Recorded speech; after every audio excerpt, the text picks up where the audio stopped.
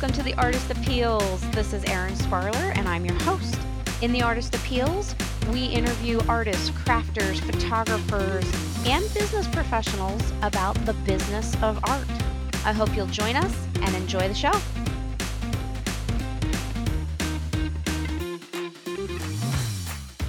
In this episode, we're going to talk to a lovely lady who is a fine art photographer. She and her husband, who has since passed, were both photographers, and they're both teachers. She's lectured all over the world, including the United States, Australia, Germany, Tuscany, England, France, Iceland, and Australia, and is just recently back from teaching workshops in China. She also has her work in many galleries and museums across the United States. In fact, her photographs are in over 40, yes, that's right, 40 museums, including the Los Angeles County Museum of Art, the Cleveland Museum of Art, the Museum of Fine Arts in Houston, the Philadelphia Museum of Art, the Norton Museum of Art, the West Palm Beach, and her work's in the Library of Congress. Her work is just spectacular, so rich, so beautiful, so luxurious. And she has multiple books out of her photography as well, and a publishing company. So please allow me to introduce you to the wonderful, the sweet Paula Chamlee. Hi, Paula. Welcome. Thank you. I'm so excited to have you on the podcast. So, Paula, you are a photographer, and I remember seeing your artwork for the first time many, many years ago, 10 or 15 now, I think, for me. You and your husband, Michael, I came to one of your exhibits, one of your lectures, and I'll never forget. You guys said the difference between an amateur photographer and a professional is the amateur photographer, sees a scene, stands there, takes the picture. A professional photographer gets on the rope, climbs down the cliff, and is hanging off the cliff to get the shot. And I thought, that's fantastic. Well, I don't remember that exact comment, but there are amateur photographers who can take great pictures as well. Oh, yes, definitely. But I just thought that that distinction of doing anything to get the shot, even looking like a fool, was fantastic. And it's really stuck with me. So I always like to start talking about the art and what you make at the beginning of these to give some people a picture of what you do and what you make. How would you describe what you do and what you make? What we do is primarily is make photographs, but we also publish very, very high-end photography books. Yeah. These Our publishing is something that Michael started in 1981, which was Mhm. 9 years before I knew him. So I was not a part of that until we married in 1990, and I started working with our publishing with him. Mhm. The publishing company is called Lodima Press, Mhm. Lodima, Mhm. which is Amadol What's that mean? spelled backwards. Oh, I never knew that.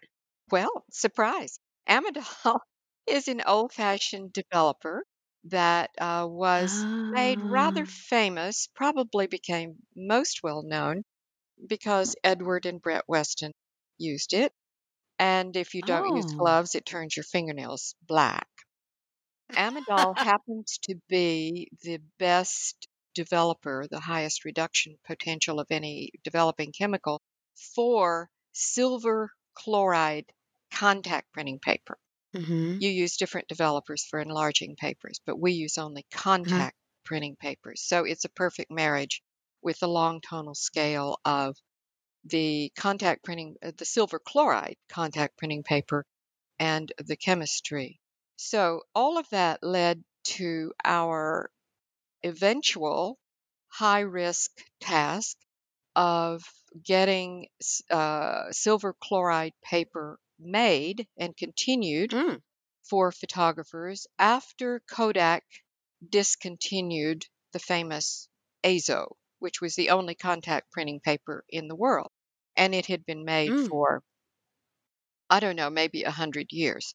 So when Yeah. Kodak gave it up, we knew that there would never be another paper as fine as that unless we could figure out a Mhm. way to have it made. And therein led to a 6-year high risk task of trying to raise the money and find the producers and find the chemists and find a way to get it manufactured. It's difficult, it's expensive, and anyway, we finally got it Yeah. done with a company in Germany. Uh-huh. But the interesting thing, let me just sort of give this some context for all Yeah, artists yeah. and photographers, no matter what their medium is. Basically, you spend an entire lifetime developing these relationships, the friendships Mm. and the contacts and the connections that even give you an ability to even think of doing something as incredibly crazy as what we did because everyone said it was totally impossible. It's totally nuts, and I love it. It's fantastic. You're preserving something that needs to be preserved. And it was hard. It was very hard because we had no Yeah. money. We had to borrow or raise all the Mm. money, every penny Did you for guys the do a entire project. Kickstarter or Well, what we did back then, actually, Kickstarter and GoFundMe type things were not in general use at all. I don't even know if they'd Oh, been yeah. introduced at all. So we, Yeah. going back to your network of contacts that you've established over the years, we wrote to all of our photographer friends, analog Mm. photographer friends, and said, Mhm. if you can provide X amount of money or make a donation, not a donation, but put money up front, Yeah. we will promise you the first run of the paper at a discount. So Yeah. we had to raise over $100,000 for that. Wow. And Mhm. we had another partner who had to raise even more than that because we had a full 5 years of research and development with a Mm. lot of chemists and engineers in Germany. Kodak destroyed the formula and destroyed the coating No. machines and wouldn't allow any boutique industry to buy it or get any information from them. Oh my god, that's like destroying knowledge. That's like destroying a library. That's horrible. Exactly. So we had to find early engineers and chemists who were out from under their non-disclosure contracts and so forth to try to Right. begin to pull the seeds of information together and Mm. get the project done because it's extremely expensive to make fine, extremely high-end emulsions. And Yeah. contact Yeah. printing paper, silver chloride paper, requires special machines because the element of chloride is involved, which is not the case with enlarging papers. So, anyway, all of Mhm. that is to say for making our photographs, selling our books, selling the photo Mhm. paper, I can tell any artist your contacts, your connections, your networking in a full and honest way, not for the sake of using people, but for the sake of helping each other, Yeah, sharing. is your gold mine. And Yeah. basically, over the years, now when I met Michael, he'd already been photographing for about, let me think, 25 years. And I had Mhm. been photographing at that time for about 8 to 10 years because I came to Mhm. photography from painting. So I didn't together, know that. over 50 years, we Mhm. have cultivated a mailing list. A lot of that, of Mhm. course, is constantly changing and not relevant anymore. But your mailing list, your contacts are Your network. basically that's your gold mine because it's the only resource you have to draw from if you're going to then put information on Facebook or Twitter or Instagram or, however you get it out Yeah. there. These contacts Yeah. are important. And I must say that Such great advice. I'm not a professional at the social media thing at all. Your younger artists are going to be just dynamite at that because they understand it and can do it more efficiently than I can. But since Michael Yeah, but passed not away, everybody. Oh. Oh, I'm sorry to hear that. he passed away in 2018. Since then, I have been Mm. running all of our operations here entirely alone, including our Mm, nonprofit institution called Arts of Our Time. So that doesn't give that's a me lot of work. time for Facebook. Well, no, but I think you can offer some wonderful advice to people who aren't interested in doing it the modern way with social media and stuff because yeah, that doesn't appeal to everybody. Not everybody is into the technology. Certainly I know a lot of artists are frustrated by it. So, what methods or tips or tricks we might be getting ahead of ourselves, but I'd love to know how you manage some of that. Now, the art world, of course, as everyone knows, has never been a level playing field. But in today's world with digital media, we depend more and more on the websites, email, mailings. I send out a MailChimp offer of book sales or print sales or announcements of workshops or teaching and so forth occasionally. And Mailchimp's easy to use and free, right? Up Right. to I think 2,000 users. Well, actually, I have a mailing list larger than that, so I pay a fairly large monthly fee for it. And I have a Mhm. tech assistant. My tech assistant is the Okay. one who can help me handle a lot of digital media things. And then another photographer Yeah. friend helps me post something on Facebook occasionally because I simply don't have time for those things. But anyway, Yeah, but asking for help friends, where you need it is good. yeah, and photographer friends from around the world have come to my rescue since Michael passed away. So they have Oh, offered it's to help fantastic. do some things for me in terms of, you know, posting some things and helping out and so forth. We talked a little bit about the art that you're making, and we talked about the books. Your product is fine art prints, and they're black and white, and they're just gorgeous. And then the books as well. But you also teach a lot, I believe, as well. Didn't you guys start an amazing studio on your property a couple of years ago? Yes, we have 4 buildings here in our compound. Mm. The largest building is dedicated to future events for Arts of Our Time. We're still working Mm. on that.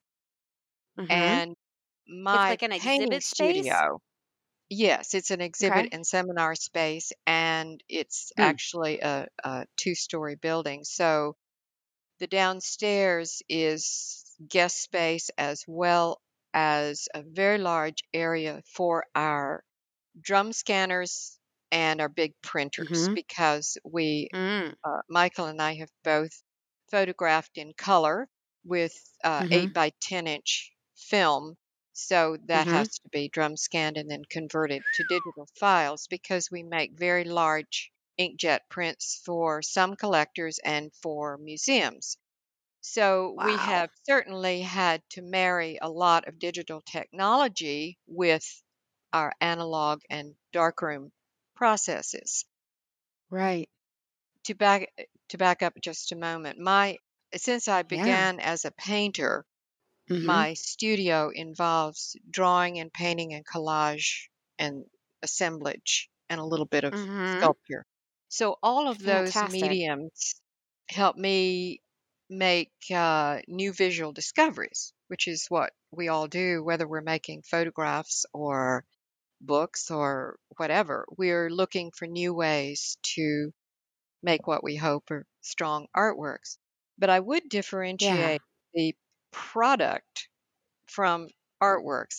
I don't consider artworks to be product exactly, although one could call it that. I think of the photo printing paper and the books as products. We also Right. have a mat board business where we sell very, very high end archival Archival. Yeah. materials for mounting and storing Fantastic. photographs. So Yeah. the product are these objects that are, basically easier to sell by the unit. The artwork is something that we also try to sell, of course, but one has to get it out there in the world very differently. Yeah, it informs the product. I think that's an integral part of what we have to understand as artists is that the artwork is very important, but then the artwork informs the product, and the product supports the artwork.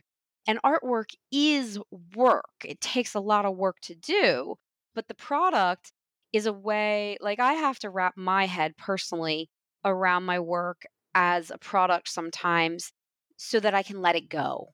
I don't know if you have that same challenge, but it's hard for me to let the artwork go, but I can let a product go a lot easier. I don't have an emotional attachment to it. Right. I understand that. What you're talking about is multiple revenue streams with your product, and I love that. You have supporting products that are informed by the art and support the product, right? We've actually had to do that over the years. Michael and I have done something during our lifetimes that a lot of artists aren't willing to do.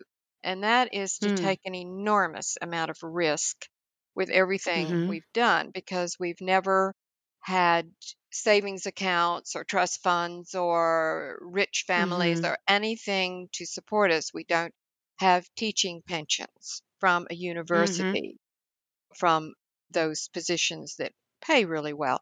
Yeah. We've had to support ourselves by meeting collectors and having museum shows and occasional Mhm. gallery exhibitions and try to find ways to support ourselves with the artwork. The Mhm. book publishing is important for photographers because that's the way the world is going to learn about your work. Very few people are going Mhm. to see your exhibitions. The work that Mhm. that flows through Instagram and Mhm. on Facebook is, fleeting. So Yeah. if you're So going, transient. yes, if you want your work to be seen, making a fine art photography book is one way to do it. That is a very expensive venture when it's done well because all good Yeah. printing is expensive and the process is expensive. But you do it in order to support your work. You're not going to get rich off of bookmaking Yes. ever, Mhm. but that can also be a calling card and a way to have a permanent thing of some of your bodies of work. No one's ever going to know the full scope of all your bodies of work, but Yeah. I think you have to be multidimensional as an Yeah. artist if you're not already, well off and don't have Yeah. to worry about the money. But Mhm. Mhm. we've borrowed money from many, many different sources and then always managed to pay it back and get out of debt. Yeah. But it isn't easy. It takes commitment. It takes commitment. It And if you does. love the medium and if you love what you're doing, you'll find a way. It's Yeah. hard to get grants, but grants are out there. So it all takes some time and commitment to make all that work. Yeah, and I think you expand one thing at a time. I love what you said about books supporting the work. I have one of your books. I have the book you did cataloging the small grocery stores and corner stores of San Francisco. Hmm. And to me, I love to pick that book up every once in a while because it's a memory. I went to grad school in San Francisco and I just loved this concept that you documented these little corner stores. They're just fantastic. So, a book is really a way to educate people as to your larger body of work because I know that this body of work, these photographs of the corner store is not your main cornerstone or theme, but it really educates them as to the body of your work. So that kind of actually brings us into educating your audience about what you do. How do you communicate this? How do you communicate everything you're doing? That's difficult because it's primarily by trying to have some exhibitions, teaching, announcements through newsletters, staying in touch with your mailing list and letting them know what's going on. Mhm. You try to guide people to some new bodies of work that perhaps you've put on your website that are not yet published, because we have many, many bodies of work that aren't published. Yeah. We each have 7 published books of our own, of various large series, and I'm Uh-huh. working on publishing 2 more this year. Oh, fantastic. You're educating audiences by doing these blogs and podcasts for artists who have time and can be articulate. I think blogs are an excellent way. There are groups, interest groups on the internet, such as analog and digital Yeah. photography groups. If you're a member of that and you participate either by just reading the comments or by offering help, then that's one way to get it out there. It's important to attend events, big Mhm. photography events. And if you're a publisher, you need to attend book expos, some important book Oh, expos. okay. So you take your photography books to different expos. Like what's some of your favorites? The most important one that we did in the past, we started in 2006. We participated in Paris Photo in Paris with a Oh, publisher's booth. And we did that for 5 continuous years. It's very expensive to do this. yeah. So no one needs to think that, oh, I'm going to go make a lot of money. You're going to make contacts. That's what you're going to do. You're going to meet people. You're going to learn what other book publishers are doing. And you're probably going to meet some people who are interested in the photographs in your books. So Mhm. you don't know what's going to happen, but you're going to invest in hope. We did that for 5 years until Paris Photo was purchased by a different exposition traveling exhibition company, and they moved it Yeah. to the Grand Palais in Paris, which was a much more expensive venue to be in. So Oh, wow. the rates for publishers' booths increased so dramatically we couldn't afford to keep doing it, and it now Mhm. is mostly the bigger publishers and book Right. distributors who participate. But in those 5 years, we met an enormous number of foreign photographers, editors, curators, gallerists, Mhm. just the circle widened, in other words. Yeah. Then we did when APAD in New York, at the Association for International Photography Art Dealers, opened their Mhm. space for the first time to book publishers. We rented a small booth space, basically tables. And the reason we did this at both Paris Photo and APAD is because the biggest collectors around the world attend those 2 events more than any others in the art world that we know Right. of.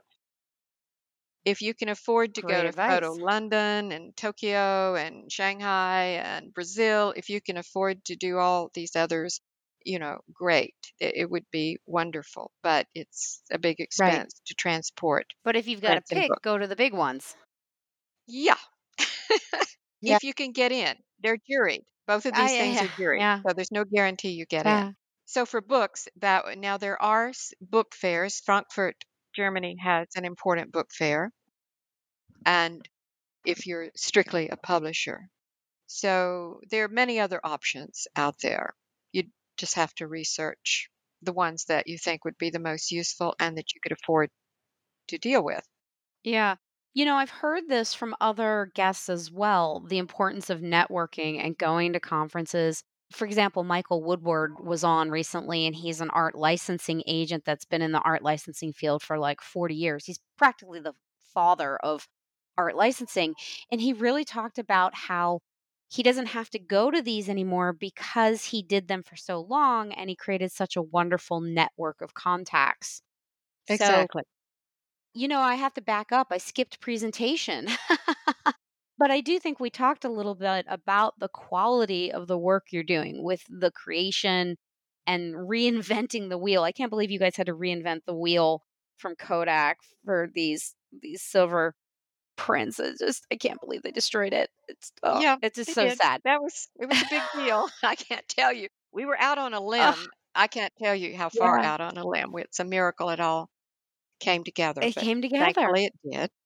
So with presentation, what would you give advice to people about presentation? Because you guys are such, I don't want to say perfectionist because that's taken negatively, but you have to be a perfectionist in the art world. And your presentation is just spectacular. I have one of your prints, I have one of your books. They're just, I don't have the word luscious, They are. rich. Yes, thank you. Yeah.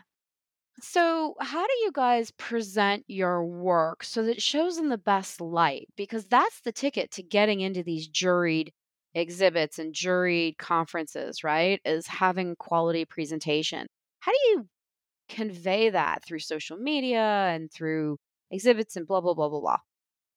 Well, I think you're asking a rather impossible question, Sorry, but I I will tend to do give that. but I'll give it a go Go for it. because if you're visiting a museum curator and you Yep. want to show them work, you're going to take a proper selection of photographs. Hmm. Usually they say they will look at no more than X number. So you've edited a good body of work to show, Right. And and that's like you have to be a good 7 to editor. 20. Yeah. It Yeah, depends. you have to really be tight. It You have to really depends. pick. The curators at the Getty, the Modern, the Metropolitan, Chicago Institute of Art, they all have different guidelines, and those, they'll tell Mhm. you what their guidelines are. Okay. Sometimes they'll say bring in 20, no more than 20, no more than Mm, 30, or whatever. mhm, And if you're hand carrying, you're going to be hand carrying these finished prints. And I think finished mhm, prints should always be presented as if they were going to be in an exhibition, not framed, but in our case, mounted and overmatted. If you yes. have extremely large digital prints, we actually carried Mhm, around 30 by 40 inch. No, I think they were 36 by 48-inch prints in a very, very large portfolio case so that we didn't have to take them in rolls. And we sort of adhered them to a backing so that they could be mhm. handled a little more easily so Wow. you can pull them out. 30 by 40. Yeah, Wow, that's that's big. heavy. That's nearly 3 feet. I have a case here at the house that, I have my portfolio in, and I'll have to see if I can dig it up on the internet, but it's a silver briefcase, and it actually fits perfectly 13 by 19 prints that have been matted and mounted on archival backer with, I think it's 2.5 to 3-inch over frame mats. Mhm. So, it can be done. It is heavy. It's very heavy, but it holds, I think, about 20 of them. Well, your first impression is going to probably be the only impression you're going to leave with them in that meeting. Yes. So Mhm. the curators will tell you what it is they want to see. If you say, Mhm. I'm bringing 20 prints that are X number of size, they want to be able to accommodate you with either a big table or big print rails or whatever. Right. They're very gracious, but the work has to be perfect. You can't go Yes. in there and make an apology for anything. This Mm. this represents you. And when I say editing, I mean you really have to be objective. And if as an artist you can't be, you call in a curator friend. You call in somebody who has a Mm. very well informed opinion, not just Mhm. your buddy Not who just may not mom. be an artist, maybe not mom, but Yeah, mom loves it all. mom loves it all, right? And this is the problem sometimes with spouses. The spouses say, "Oh, honey, that's great. I really like that." Well, they're not. They may or may not be an artist. So somebody with a good informed opinion will say, "I don't think this is your best work. You need to show. Are you showing a variety of work, or are you showing a cohesive single body of work? You have to make a decision." And What do you most of these recommend? curators want some writing. You will need something like a concise artist statement and something Mhm. to set the work in context, why you did it Hmm. or where you did it, or something that explicates the work to just give more information, not to try to glorify the work at all. You have to just give it some context so that the curators Mm. have an idea. You can say, I've been working for the last 10 years on hot dog stands in the northeast part of Canada, and this is the culmination of that work in over various seasons, and you can mention Mhm. your equipment if you're using digital or whatever. Another thing that curators like to know these days are the materials. What are the materials? Because in terms of Right. purchasing something for a collection, even collectors, of course, have to know this. They need to know how to preserve it. So that's presented a whole new ball of wax for the digital world because gallerists love and dealers love to say that something, the color work is archival when it may or may not be. That has not Interesting. been proven at all yet Mm. by the chemists and engineers who analyze these things and see just how long those pigments will hold up under Mhm. various conditions. But anyway, that's another topic. Oh, I like that topic. I'm fascinated by archival attributes because it really is. The digital stuff is so recent, so modern. Yeah, they do tests, but time has not proven those tests, right? No, the jury is still out on the proper scientific proof of certain uh, inks and pigments. Everybody Right. loves to use the term archival pigment print. Right. You know why? It just sounds better than inkjet. It is not Yeah. better than inkjet. Interesting. It depends on your how you have it depends on your inks and your paper and Yeah. your process, and have you married all of those things together to get the highest quality, the most beautiful Yeah. print, and hopefully as archival as it can be with what we know now. Yeah. I mean, that's the best any of us can hope for, and you always keep color Yeah. out of direct light anyway, so everybody knows that. And that's true of all mediums because there's some amazing paints out now, some of these pinks and oranges, and they're completely fugitive. They're completely going to fade, right? So, you know that as a painter. Yes, as a painter, I'm very much involved with using higher end materials, the watercolors and Mhm. oils, and I've done a lot with sumi ink over the Oh, I last love Sumi ink. several years. So on my website, I think on our website you have to click on Michael and I share the website, of course. You click on photographs and then my name, and then underneath that, there's a place that says works on paper, and you can Mhm. see many examples. It's all abstract work, by the way. Oh, wonderful. And use that kind of as a meditation, a balance to your photography. I love the fact that you're doing both. These things all inform each other, and that is just so beneficial to me because in my studio, I'm working with maybe 5 to 10 different things at once because I can put that drawing or assemblage aside and think about it Mhm. and just let it hit me when I walk in the studio and say, "Oh, now I see what that needs." And gosh, I never Mhm. would have figured that out. Or the color that I'm throwing down on this might be exactly what that piece over there needs. So it informs my photographing in the field as Mhm. well as what I'm working on in the studio. It's just a different pace. It's a different kind of deep psychological connection, emotional and Mhm. psychological connection into the work. So when I'm teaching, I'm often telling photographers that if you don't work in these other materials, there's nothing wrong with that, but look at the great artists who have worked with those materials and learn from them. Look at great paintings and sculpture and printmaking and drawing because it all helps us, hopefully, to understand how form fits into space. As Mm, artists, I we're love not that involved advice. as artists, we're not involved with illustration. Good illustration's Mhm. easy, but that's Mm, just telling you what something is. A fine artwork has to transcend that. It has to help you feel or see more than what mhm. it is of.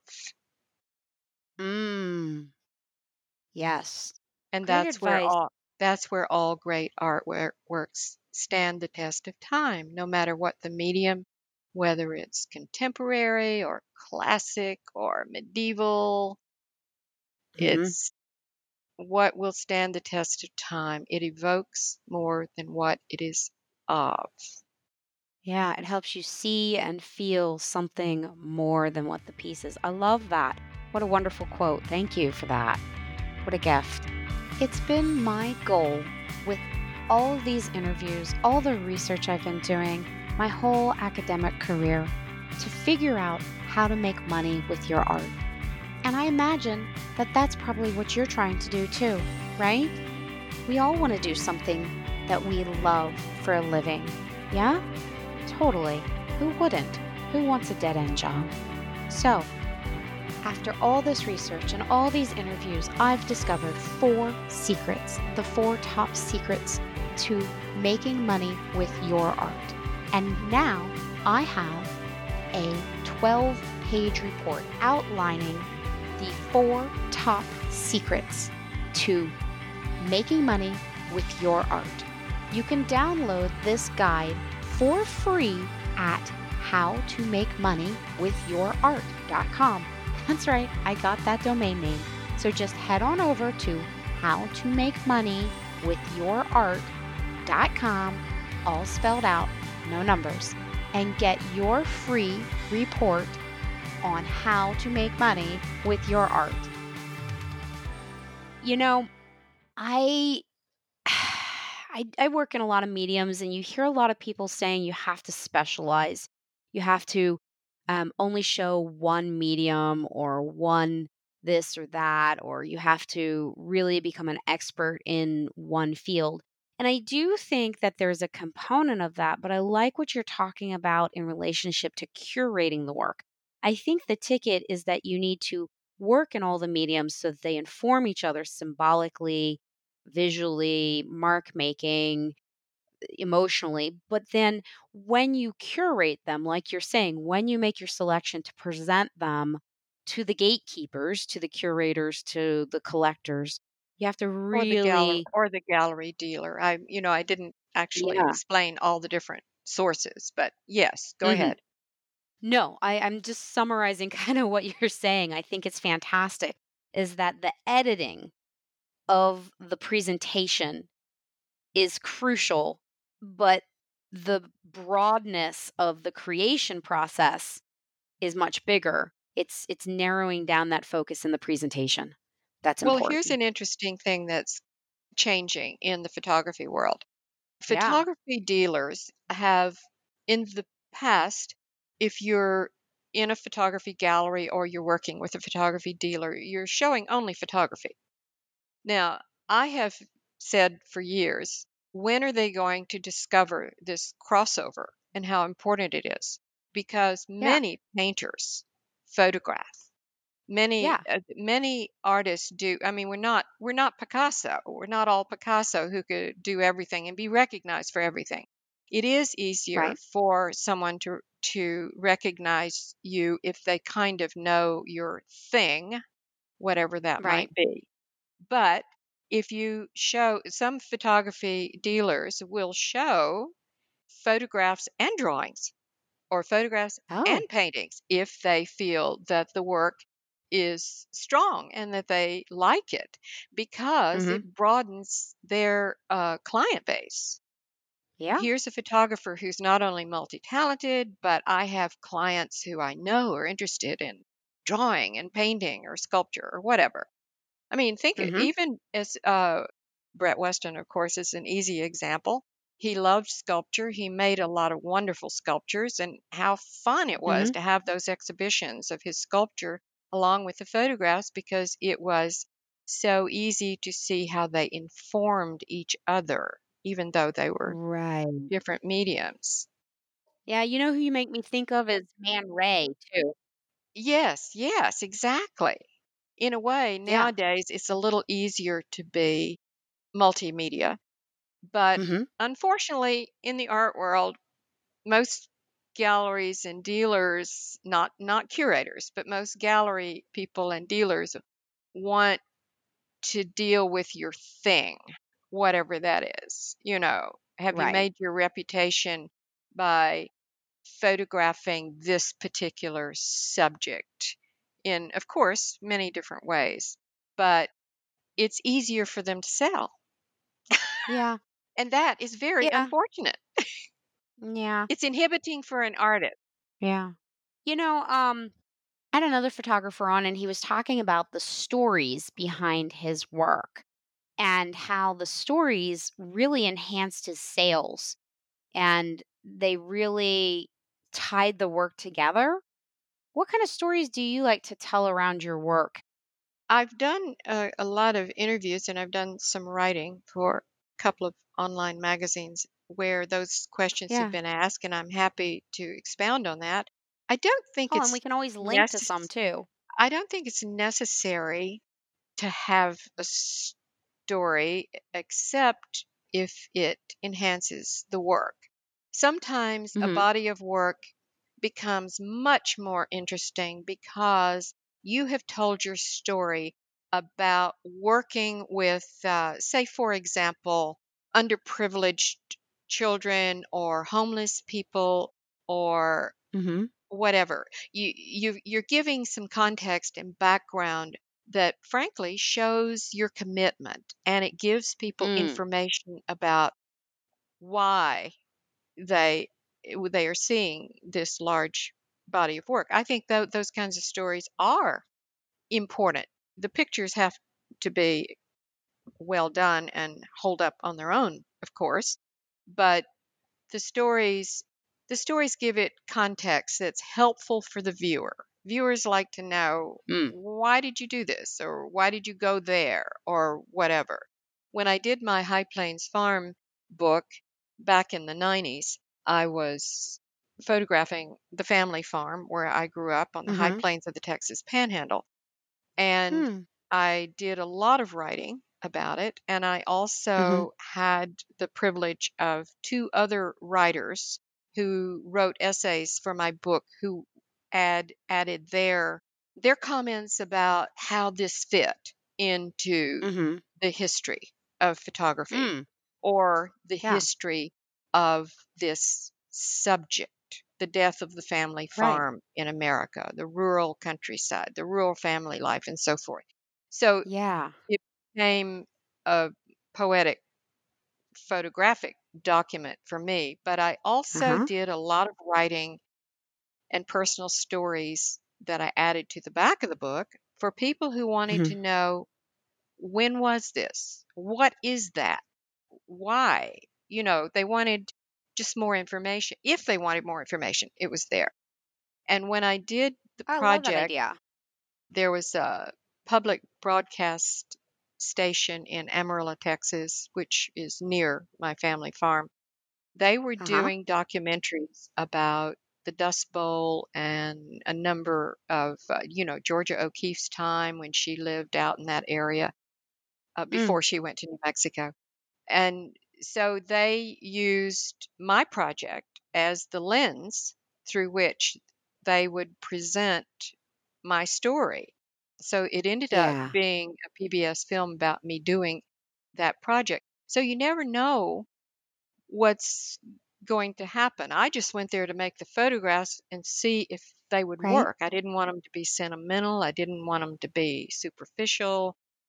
Just go Uh-huh. do the work and let the project lead you, but be aware of what's around you so that if somebody opens a door like that, you're ready to jump in and see if you can't help that Yeah. explicate the work, and it helped get the work out there. So that project became a photographic series, a book, and a film. So that Yes, became yes. a story. So writing I the think stories are sometimes good. Yeah. But they Yes. should but the work shouldn't depend on the story, I hope. No, you've gotta do the work to do the work, but I think sometimes the story comes afterwards, and the story It can be a does. wonderful hook for the publishers and for the media and for people to resonate with. You don't know what the story is until you've done the work. Because if you're Yes. working on something, the work is going to lead you. You can't, or I hope it will. If you have a preconception about what the whole thing should be, you're going to be stuck and you're going to be limited. But if you're open Mm. to letting the work lead you to what it might be able to show you that you didn't expect, Mhm. then the story will evolve. I did I did That's a great. series of a local woman here. I did it in 8 by 10 color and then made large Uh-huh. inkjet prints from the project. A local woman Uh-huh. who's very sweet, kind of uneducated, just simple and lovely and uh, straightforward. She decorates her Salt of yard, the earth. salt of the earth person. She decorates her yard every single holiday and never missed a holiday since 1960. She's been doing it since 1965 and never missed a holiday. Awesome. And she just throws the stuff out there.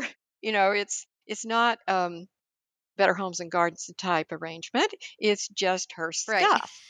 And it's so pure Americana that I just loved it. Ah, So I yeah. I went over there and photographed for a full year every holiday, Uh-huh. and I had no idea. I hope it will be a book. I need to raise the money to do that. But I didn't know what Mhm. it would be. I just knew that I Mhm. needed to do that before she either got too old or too sick to do it. Yeah. While it was there, it was Yeah. charming and it was interesting. So while I was photographing, one day I just said to myself, "What am I doing?"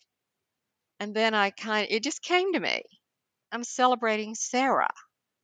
And so Hmm. it has that double meaning, both as an adjective and an adverb. Celebrating Sarah is the Mm. name of the series. I love it. So you don't, and and I did writing about her to set it in context Mhm. because it's her sweet story. I'm just finding a way to collaborate. And otherwise that story would be lost. Oh, completely. Completely. Yeah. No one remembers that. Well, all the neighbors would It remember what she did, but it's just but it would fade.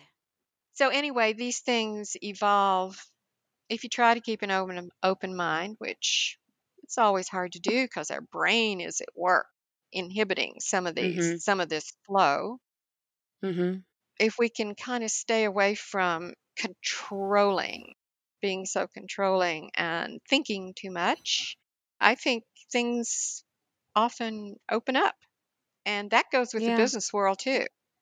Because if you Yeah. think you've figured out the business world in today's world in marketing art, I'd love to know you. Well, that's the point of this podcast is to just get all these different perspectives and gather them in one place so that people can learn from them. Let me plug a friend's business because Yeah, sure. Go ahead. for all artists, for all photographers especially, there is no one more brilliant than Mary Virginia Swanson, known as Mm. Swanee to the art Okay. world and all of us who know her. This woman does seminars constantly. She travels around the United States and around the world Mhm. doing her seminars on how to sell your work, how to present the work, and how to sell the work. Yeah. The woman is the gold mine of knowledge. She keeps up with everything. She stays in contact with everybody.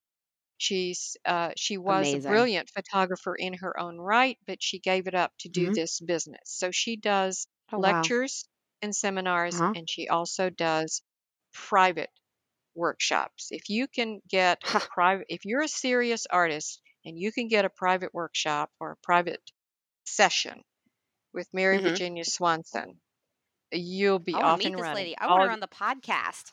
All you have to do is just pay attention to what she says. And Swanee is just the dearest, most wonderful person in the world. I love her dearly. I don't know what her fees are. She's in so much demand that she's not always available. But yes, Yeah. if you're a serious photographer and you want to figure out how to get your work out there, especially as a young emerging artist and trying to keep up with social media and how do I do this in today's world, I don't know of anyone better. She's known by everyone in the photography world and she is a treasure. So anyway, that's my advice. Absolutely I can't fantastic. begin to give as much marketing advice as Swanee can. Hey, well, we'll link to her down below so people can check her out. That's awesome. And that kind of brings us to licensing and contracts. We always like to, with the appeal system, I'm trying to categorize this huge amount of information: art, product, presentation, educating audiences, amplifying, and then licensing and contracts. I know so many artists and photographers are scared or intimidated by licenses or by contracts. Can you speak to how you guys manage that? What you have on hand, what you do to make sure things just are in place? In terms of keeping up with things, we have a very precise system of cataloging everything we make so that Mm. once it is for sale or on loan, at least we know where it is. And how do you do that? Well, we have a chronological system. Every single Uh-huh. negative in print has a unique number. Fantastic. So basically, things are set up chronologically rather than by place or title. The only Ah. time place is used above chronology is when it is a cohesive project, such as Michael had city commissions. So the entire New Orleans project was all categorized under a New Orleans database. Toledo was Uh-huh. under a Toledo database, et cetera, et cetera. We did a Chicago Uh-huh. project together, and all of that happens to be under a Chicago database instead of strict chronology. Everything else is in strict chronology. We don't. I Interesting. can't. I can't speak to licensing. I'm not an expert on that at all. Again, somebody Mhm. like Swanee knows it all. But in terms of contracts, we drew up a very simple boilerplate contract with dealers and galleries that could easily be adjusted by either side. Do you want to keep the work for 1 year? 2 years, how much work at a time, when to expect it back, when to expect your payment if they sell it, because many dealers, unfortunately, will sell the work Mhm. and the artist doesn't see the money unless Mm. you press them really hard, and sometimes you might even have to take legal action to get them to pay, so you have to be careful who you're dealing with. And Right. so you definitely want a contract where signatures are enforced. And these don't Yes. they don't have to be complicated, but what exactly are your expectations from them and what are their expectations from you? Shipping, Yeah. Can preservation, be plain showing the work. English. Yeah. Mhm. And those are just discussions to have. So I think those have to be sort of contoured to each occasion. Right. Museums always have their own contracts Mhm. where, how long they're going to borrow the work and who's going to pay for shipping or whatever if they're not Mhm. paying for it both ways. So you don't have to worry about them. But if you're dealing with a gallery, you need something in writing as backstop position in case things go Yeah. sour. I've been writing to a Yeah, and I gallery over 6 months trying to say, yeah. we're kind of you've held the work longer than you said. I think it's time to send it back." Uh-huh. And I'm not Oh, hearing from geez. them. Oh, Oh, well. no. That's frustrating. They're overwhelmed, maybe. You Well, gotta all stay of on it is top to of them, say right? it's not an easy business. Yeah. It's yeah, you have to do lots and lots of follow-up. And so the paper trail that substantiates that is a good fallback position to just Right. simply to protect yourself. Licensing is more in general for your work going out for commercial use. And Mhm. each time I've dealt with that, the person asking for the work has had their own contracts, and you just look it over, and you talk between the two parties and say, no, I don't agree Yeah. with that. Let's do this. And, you know, you get Right. your agreement in You place and read you're it. done. Yeah. You read it. Yeah. You read it. I think it's really great to just have a contract on hand that you can use. And it doesn't have to be written by a lawyer, it just has to be plain English. But I think what you said is really important about you read it and then you talk to the person. And if you have Exactly. questions, you ask questions. If you don't agree with something, you speak up. Exactly. And you have to just follow up and make sure that not only Oh, the yeah. gallery owner, but perhaps their director, the gallery director, or whoever is managing it, whoever Uh huh. is taking care of the paperwork or the contracts or the payments.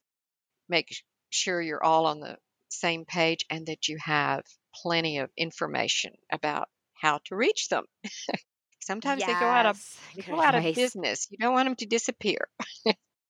So you've got to, it's good to get their cell phone too, huh? I would get everything I could.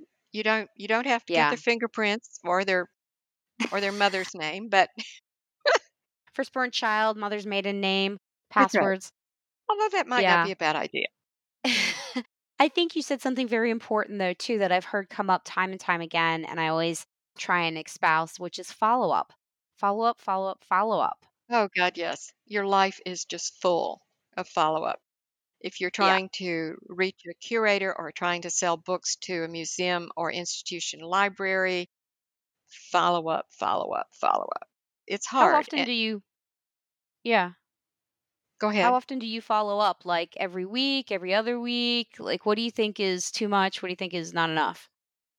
Oh, it depends on what you're doing. If they're Okay. expecting, if it's a library, you'll send an email to. Well, first of all, you're going to make a phone call and find out who Mhm. is the head librarian. These positions change all the time. Mhm. Or if it's a bookstore, who is the book buyer or who is the owner? Mhm. Who makes the decisions? And then you say, would they prefer a phone call from me or an email? And find out. Mhm. And then if you don't get a response from the email, you can write again and say, just checking in to see if you received my email. I know you're busy, but Mhm. could you let me know if you're interested in this, or would you like more information? Be very polite. Yeah. Make sure that your grammar and spelling is perfect. Yeah, I've had problems with that. I'm the worst speller. So, good advice. If you're going to make an impression with somebody who is very literate, which you assume a curator or a bookstore owner might be, I would be Mhm. careful to not make any mistakes that make them go, ugh. It's a subliminal thing. It's not Mm. necessarily a deal breaker at all. It's just Mhm. they're affected by your lack of being careful and Mm. treating them with complete respect. So Mm. I think that's a very old-fashioned idea, but I still cling to it. Yeah, it's a good one and it's hard to do, but you got to take the time to double check, triple check. I've heard some It people means say taking the read time. your emails backwards. Like if you read each word from the end forward. One thing that I do, I realize that in email, there are these autocorrect things that, I mean, I could take it off of the autocorrect mode, but sometimes the autocorrect is very helpful. So I have to go back. If I'm making a first contact, for instance, I'm trying to reach somebody in a publishing department that I've never met before, and hopefully Mhm. I've got someone's name that's recommended so I can at least get them to pay attention and read the email.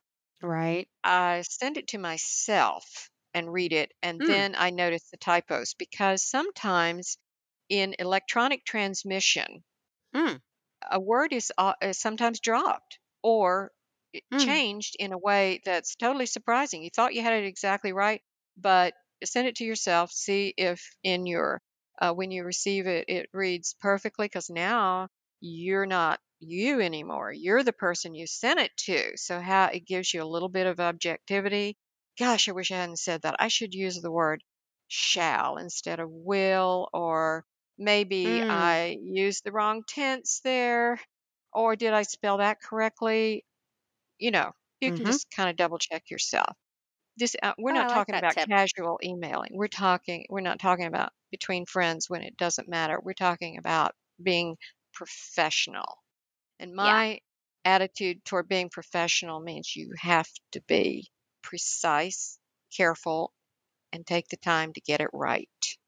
And that segues perfectly into measurements for success. How do you measure success? What do you use? What do you think success is? Because it's so personal to the individual and the creative. How do you measure success? How do you celebrate your successes? That's very hard to answer because professionally, success in our world is measured, unfortunately, by how much you're recognized. That really isn't Mm, success. Success as an artist is right? when you feel very excited and gratified by the work you're doing. And that work is going to be new all Yes, the time, yes. not for the sake of being Yeah. new, but because you've made new discoveries. You've gone deeper into yourself. You have found things that you didn't know were there. You've made exciting inroads into new work because Mm, of simply the process of working mhm. and loving the work. And so I don't know what success is. I guess it's feeling good about yourself and about your work. And isn't that what life's journey is about? Trying to figure out how to get the most, be your best self and put out the best stuff. I don't know what success is, but I know when I feel like I'm doing something interesting. And that doesn't mean it's comfortable necessarily. Right?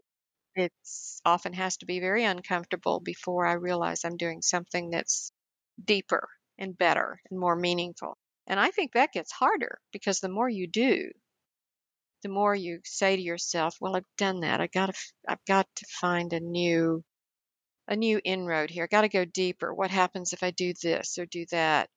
Make Mhm. that doesn't involve just making photographs or painting. For me, it means listening to new music, meeting inspiring friends, reading a new book, Yeah. going out to a museum and seeing a show you never expected to see, or who Mm, knows what it is. Travel. I was teaching yeah. in China last year in 3 different cities in China, and Fantastic. as a guest for some wonderful photographers there, and my gosh, just being in these culture, there was no English spoken. There were no Caucasians in these areas at Yeah. all. So just So how being did you in an translate? in an authentic experience like that was, wow, I feel like I've been broadened in a new way. I can't Yeah. explain it, but I'm different now. I'm definitely different. I had two excellent translators who not only could translate, but they could interpret the spirit of the work Right. rather than just mechanical translating. Yeah, I had to have translators. Paula, I love that idea. I love the concept you're getting at that success for you is an expansion of self. It's I love Yeah. that. It's so beautiful that success is not financial. Success is the work, the expansion, the growth. And It's we have to fantastic. find ways to make enough money so that we can actually do the work. So money Right. is part of the component, unfortunately. It's the drudgery part, but if you don't have something to support the work, you can't buy the Think materials, you can't take the trip, yeah. you can't Mhm. mat it and frame it and you know. Yeah. Of course we need money. We can't live on air. Yeah, it's a fact of reality, so we just have to embrace it and but understand it. But how much money you make is not, to me, a measure of success in the art world. It might lead to Yeah. more successes, that's for sure. I sat down recently and I have this PDF where I talk about how much money do you need. And it's a spreadsheet. I include a bonus spreadsheet where you can actually sit down and try and calculate, okay, if I need $50,000 to pay the mortgage and to eat, to pay the bills, and so forth and so on, how do I get there with these different pieces I've made, with these different products I've made, with teaching and multiple revenue streams? Because I think that I had never planned it out before that. I'd never sat down and actually thought about it logically of how do I support the artwork? How much do I need to have coming in order to keep creating? And I think that's an important component is that you both have to create, but you have to plan to create. Well, there definitely has to be some reality involved. Unfortunately, Michael and I never leaned too heavily into the reality part. So I guess in the end, if you're working really hard, you're committed, and you really are trying to meet people and get the work out there and find ways to support your work, good things will come to you. If it's good Yep. work and you're a good person, somebody's Yeah. going to help you out, and it's not going to be without some hard work. But also, Yeah. don't forget that most of it's on a wing and a prayer. But Paula, I would disagree with you that you guys didn't lean into the reality of it because you've always done these wonderful, amazing steps in your business of building and growing and expanding. You see a lack or you see something being destroyed and you recreate it. You see a need for a space, you build it. So I would say you guys do lean into it. And maybe people told you that it was crazy, but I think in the end, that vision was just bigger than what other people could see. The vision has been enormously large here. I will say that. In fact, at Michael's memorial, I did a small talk on his Yeah. behalf, along with some other friends. Mm. And the first thing I said was, it's not easy being married to a visionary because Mm. we never had the money to back up the project. First, we start the project and then we find a way to solve the problems and get the money. It's not, I'm not saying that's the smart way to do it. It's that if you really want this to happen, you better get on with your dream and then figure out how to make it work. I love it. I love it. That is a great, great soundbite. So, in closing, do you have any books or blogs or podcasts that you would recommend? And they don't even have to be art related, but do you have any books that you think are just fantastic and you recommend to everybody or would give as a gift? Well, I'll tell you, there's one book. I'm always, trying to keep up with the art world through a lot of email and electronic means, and I don't have time for too many books, and I still read a lot of art magazines and try to keep up. But there's one book Cool. that has been particularly influencing lately, if we're going to speak strictly about a book. There's a book called The Ninth Street Women, and it's Mm, about Lee Krasner, Elaine de Kooning, Grace Hartigan, Joan Mitchell, and Helen Frankenthaler. These mm, five women painters were part of the movement in New York that changed modern art in America. It changed modern art in the entire world, actually. That's the first time that the world of modern art was focused more on New York than Europe, Paris, hmm. for instance. And it's a 900-page book basically about the history of art from the 1930s through the 1950s. And it is as important today as it was then because the struggle for women to find their place in the art world and not be called women painters, but just painters. I'm not a woman Mhm. photographer. I'm a photographer. I happen to be a woman, but do we call men photographers man? He's a man photographer. I mean, that kind of distinction has a lot to do with the way we're received and Mm, perpetuated in the art world, whether or not yeah. we get shows, whether or not someone recognizes our next book or offers us an opportunity for a lecture series or whatever. So anyway, it's a beautiful read about their personal lives because they were married. Three of them were married to very famous Mhm. painters, and Mm. um, and two of them were married to very famous art critics. So how they fought for their place in the art world and how they also supported their husbands in the art world. It's a beautiful, beautiful read. It's an easy read. And for me, I take my time with it because I'm very interested in the history of art, Mhm. not just the history of Yeah. photography. But Michael and I were also in one of those partnerships where we supported each other, we helped each other. Michael didn't have an ego at all that would overshadow anything I did. He wanted my work to be seen just as much as his. I mean, he wasn't jealous of any of my successes. I wasn't jealous of his successes. So having those kinds of partnerships are difficult, So beautiful. That but is they're so beautiful. interesting. I mean, you learn a lot Yeah. from that. So that's my latest book, I guess, I'm gonna have to go pick that one up. It sounds fantastic. called Ninth Street Women by Mary Gabriel. Ninth Street Women. No, it's wonderful. I have so enjoyed this. Ninth Street Women. I'm writing it down. It's a And great I've written read, down whether a you're a couple of woman or notes. not. It doesn't matter. It's a wonderful history Yeah. of what went on in the art world in the 1930s through the 1950s with the unbelievable obstacles they had to overcome. It's Ugh, amazing. It makes us fantastic. it makes life look easy for us. And sometimes we need that, I think, a reminder that we've come so far. I mean, there's still far to go, but But the thing that yeah. inspires me the most by it is that these people, the men and the women, were so committed. They were starving. They were Mm, living in cold water flats. They just were so committed to their yeah. work. That's fantastic. I mean, it's wonderful. We stand on the shoulders of people like that, and I love getting that Yeah. inspiration. Fantastic.